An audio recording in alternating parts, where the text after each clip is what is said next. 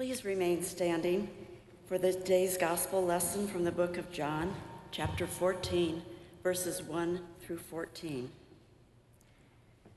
Do not let your hearts be troubled. Believe in God, believe also in me. In my Father's house there are many dwelling places. If it were not so, would I have told you that I go to prepare a place for you? And if I go and prepare a place for you, I will come again and will take you to myself, so that where I am, there you may be also. And you know the way to the place where I am going. Thomas said to him, Lord, we do not know where you are going. How can we know the way? And Jesus said to him, I am the way, the truth, and the life. No one comes to the Father except through me. If you know me, you will know my Father also. From now on, you do know him and have seen him. Philip said to him, Lord, show us the Father, and we will be satisfied. Jesus said to him, Have I been with you all this time, Philip, and you still do not know me? Whoever has seen me has seen the Father. How can you say, Show us the Father? Do you not believe that I am in the Father, and the Father is in me? The words that I say to you, I do not speak on my own, but the Father who dwells in me does his works. Believe me that I am in the Father, and the Father is in me. But if you do not, then believe me because of the works themselves. Very truly I tell you, the one who believes in me will also do works that I do, and in fact will do greater works than these, because I am going to the Father. I will do whatever you ask in my name, so that the Father may be glorified in the Son. If in my name you ask me for anything, I will do it. This is the word of God for the people of God. Thanks be to God.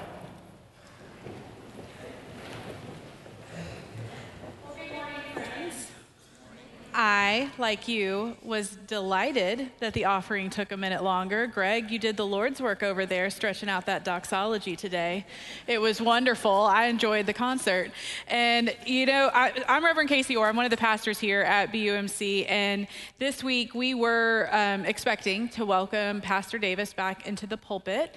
But as it turns out, he has not had just a single case of COVID, but a double case of COVID. And as he was recovering from the first round, he actually got it a second time. Such a thing shouldn't be possible, but it is. And so we miss him terribly, and we're continuing to pray for his healing. And he does intend to be back in the office sometime this week and back in the pulpit to start the new sermon series next Sunday. It'll be a series on the letter to the Hebrews. That's Mother's Day, and it's Senior Recognition Sunday. So if I know Davis and I know the Lord, he's going to be here, all right? So with that, I too extend my welcome to all of you who are worshiping with us online, and that includes today, Pastor Davis and Sherry. We welcome you with us. And kids, it is so cool to see you in worship. I had the distinct privilege of being with our kids in worship readiness yesterday afternoon. We had about 15 of them here in the room just running around, running amok, touching everything, y'all. And when I came in and I saw that the bells were set up, I was like, well, this is a poor choice. And there were a lot of little teeny tiny fingerprints on those bells, Greg, just so you know. And so we had just the best time learning and exploring and answering questions together. It was just such a treat.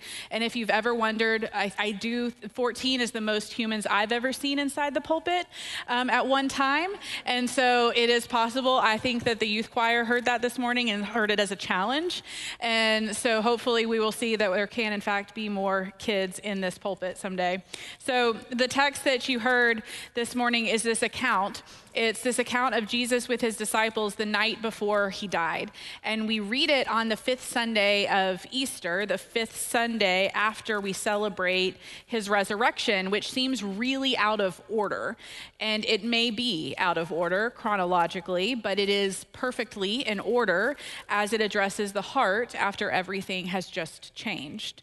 So in the chapter before this one, Jesus has washed his disciples' feet in this act of radical radical love and servanthood and charged them to do the same for others, he revealed too that he would be betrayed by one of them and that he would be denied by one of them, and even still that he would lay down his life for them. Jesus knew what was coming, that once he left the table he was at with his friends, he would go to the Garden of Gethsemane, he would be arrested, he would be publicly tried, and then be crucified. So naturally, as they're learning this, they are scared. His friends are scared. Their minds are anxious. Their hearts are broken. They've just been confronted with the truth that their time with Jesus among them is coming to an end. That the one they had laid down their nets for, the one they had walked away from their families and their homes and their livelihoods for, is about to be killed. And they cannot imagine their lives without Jesus. He's everything they've known. Not only that, but they can't imagine that one of their own is going to dare betray him, that one of their own could be weak and disloyal. It is as though the ground beneath them is completely shifting. And Jesus knows. He knows.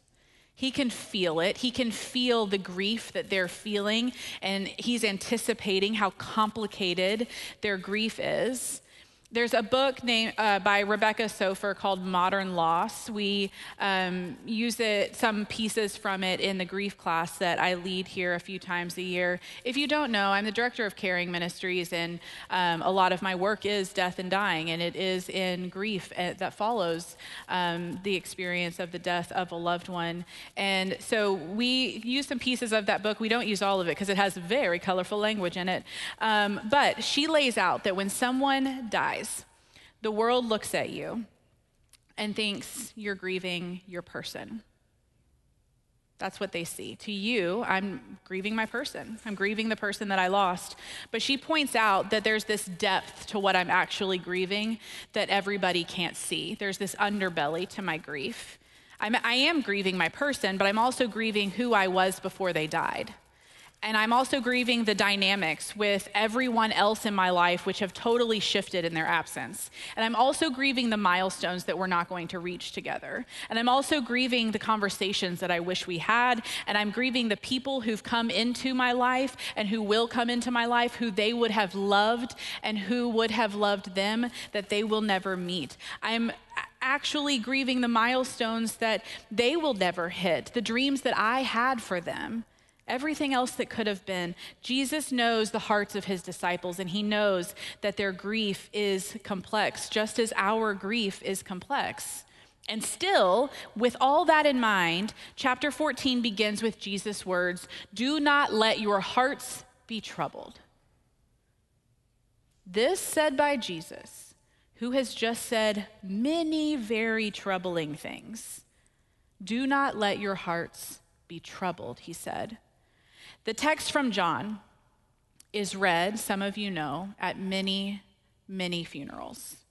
And I know this to be true because I have officiated many, many funerals. And I have read the text before preaching.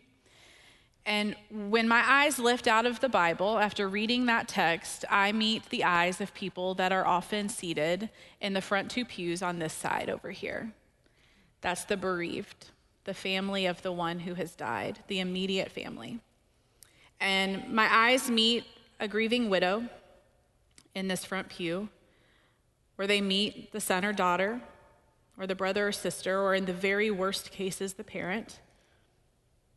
And I need you to know that what I see, what I have seen in your faces when some of you have been seated in those two pews on one of the worst days of your life, I've seen your troubled hearts. It's right there on your face. And that's normal. And that's right. Jesus' disciples were no different. They too were very troubled, both before his death and after it, even though they had heard with their own ears and Jesus' own mouth and his voice that they knew so well. Jesus was telling them, do not let your hearts be troubled. But they were so deeply troubled. And who really could endure advice like this? Who could stand it? Don't be nervous, don't be anxious, don't be shattered right now. It gets better, time heals all wounds, give it a year, everything happens for a reason. These words won't help. We don't think they could possibly help. This kind of talk, it's meaningless to any of us who have ever received any of those words, even if the intentions of the messenger are so pure and so good. We really don't know, though, how they received these words. Because Jesus is Jesus, so probably different. Maybe the tension and anxiety in the room really did just ease up with Jesus' comforting words. Maybe the tension and anxiety actually grew with frustration that he can't possibly understand if he thinks it's as easy as just choosing not to be troubled. But he goes on, believe in God, believe also in me. In my Father's house, there's many dwelling places. If it were not so, would I have told you that I go to prepare a place for you? And if I go and prepare a place for you, I will come again and I will take you to myself so that where I am, there you may be also. Now, this is the part that leads us to assume and assures us that our loved one has their own room in heaven, designed just for them, with all the things that they love most. That God made room and welcomed them to eternal life, and we can and deserve to enjoy that assurance, that comfort, that peace. But my Father's house is not simply a synonym for heaven. So when we really listen to this, we need to expand our understanding of my Father's house. So remember that John is the incarnational gospel, the Word becoming flesh, the light coming into the world, the full divinity of God embodied in this one person in Jesus, the coming of Jesus, decisively altering the relationship between God and humanity forever. And so the idea in John that a believer, a follower, would have to wait for a future date to enjoy this full intimacy with God, that's totally foreign. That doesn't add up. So this place that Jesus prepares for them, it's not a location the way we assume, the way we've kind of just grown to think about it. It's not a destination that we earn. Instead, it's this closeness that we can know right now in this very present moment. Jesus is saying that his return to God, his Father, will make it possible for you and for me to join in the relationship that the Father and Jesus share. In John 1:18, the gospel writer says, no one has ever seen God. It is God, the only Son, who is close to the Father's heart, who has made him known. The disciples, and in turn we, can move into the place that has been prepared for us. We can nestle in close to the Father's heart just as Jesus did. I love this from Robert Jensen. He put it this way, that we need to think of God's roominess in relation not to space, but to the time God has for us. Time is room in God's own life. Eternal life doesn't begin the day we die. It extends infinitely before the day you were born, and it extends infinitely beyond the day you die. That's eternal. And God is covering this eternal timeline in God's love for you, drawing you close across eternity, assuring you that a place for you is being prepared in heaven, not just while you piddle around here on earth trying to do the best you can. There is a place for you in heaven right now.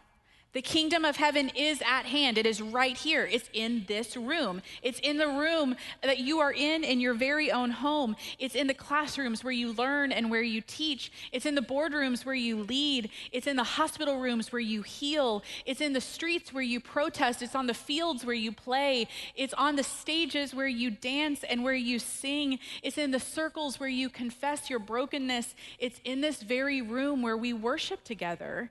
The kingdom of heaven is at hand. The place for you is ready. You just have to nestle into the heart of God and find rest there. Enjoy this constant presence, a total entanglement with God. There is a place for you as close to the Father as Jesus is, and nothing can separate you. Nothing. And now, if you are struggling with this, then you are no different than Thomas. He struggled too. Philip struggled too. I struggle too. Thomas is like most of us. Well, most of us can kind of get down with Thomas. Like, he just wants directions. Like, can you just be clear? Can you just be clear and direct? Lord, we actually do not know where you are going. We do not know the way. How do I get there? How do I get to this place for me? We want directions. We need instructions. We want to see, we want to know. And so Jesus tells them, I am the way. I am the truth. I am the life. Well, more specific, I am the way. I am the truth. I am the life. What Jesus is doing is pointing beyond his resurrection now, giving them instructions for after Easter. So not only can you share intimacy that Jesus knew with the Father, but you can also share in his mission. If Jesus is the way and the truth and the life, and we are to follow Jesus, then we are to follow his way and his truth and his life with ours. We are to live as he lived. We are to embody his values, his posture, his tone, his hope. We're to spend our lives sharing this freeing, abundant life of God, and we are dispatched to do the work. There are two people who I think are quite possibly the most brave, the most heroic, most fierce, most tender, most thoughtful, wisest people in the whole world. And both of them are nurses. The first is the hospice nurse. These beautiful souls. They spend their days every day caring for people as they die, as they transition, as they leave this world for the next. They assure comfort for the dying and the ones that are gathered around the dying in grief. They clean beds, they wipe tears, they become family to those who have none. They are angels. And the other is the labor and delivery nurse. These beautiful souls, they spend their days helping mothers bring babies into the world. They coach women on making their bodies do something completely insane and totally terrifying. They receive babies who will never cry. They become best friend and partner and mom to the mothers who are doing it all on their own. They too are angels. I have had firsthand experience in the room where it happens with nurses at each end of life. Nurses that brought my two babies into the world with me. Nurses that ushered and transitioned both of my grandmothers into their next life. Many, many, many nurses I've been with who have ushered members of our congregation into their next life. They're angels. You've probably encountered them too. Shannon Michael Patter points out that the disciples, as they're gathered in this upper room, are about to be simultaneously dispatched as both hospice chaplain and maternity midwife. On the one hand, the upper room was filled with this unspeakable grief. It's overwhelming. Their hearts are broken, filled with anxiety that is blinding. They are so overcome by grief that they will find it hard to breathe. They will feel like they are physically outside of their bodies, watching this show that can't possibly be real, can't possibly be their real life. Not only is Jesus' body about to perish, and not only will they be grieving this person, but they will also be grieving the people that they were before he died. The dynamics with everyone else in their lives, which will shift once he's gone. They're grieving the joy that they won't be able to celebrate with him, the conversations they wish they had with him, the people they will meet and who won't know him. They need a hospice nurse to get them through this. On the other hand, the upper room is filled with Jesus' promise for what is next. As he speaks and as he prepares to go, they know that something new is being birthed. The family is being changed. All things will be made new, and even a good thing can be scary. Jen Hamilton is a labor and delivery nurse who is known to comfort her patients by saying, "I know it might be scary, but I'm not scared." How many of us have needed to hear those words from a nurse?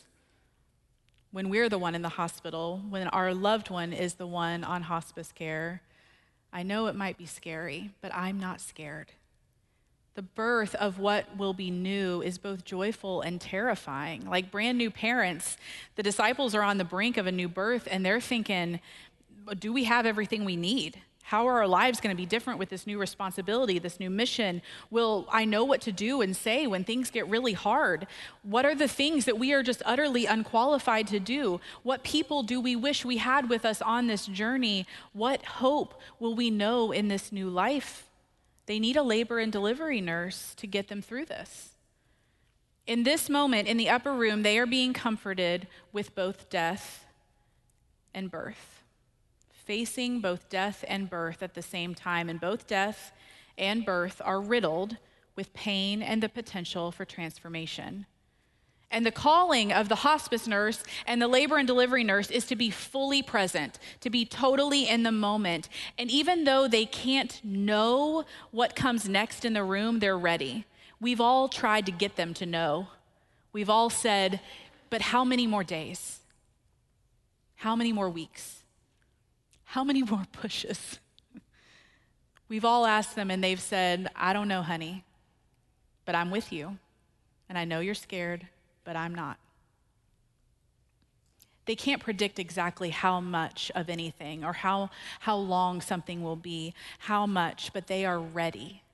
They are ready for whatever it is. And we need those angels on the days in our lives when we are the most scared, when we're the most afraid, when we're the most uncertain. And in many ways, by the meal that he shared with his disciples, with his friends, by the final words he spoke to them, by the assurance that he was preparing a way for them, a place for them, by the assertion that he is the way and the truth and the life, and by his call for them to believe in him and trust in him, by all this, Jesus is asking them to be as these nurses for his broken world. The ones who follow the way and the truth and the life, the church, the body of Christ, is called to do the healing work of nurses for our fear-filled, anxious world. He knows it's scary, but he's not scared. He has prepared a place for us. He trusts us. He just needs us to join him there in the place he's prepared and to trust him in return. He has prepared a place for us, a place in God's presence, a place where we are comforted and held, a place where God will always have enough time for us.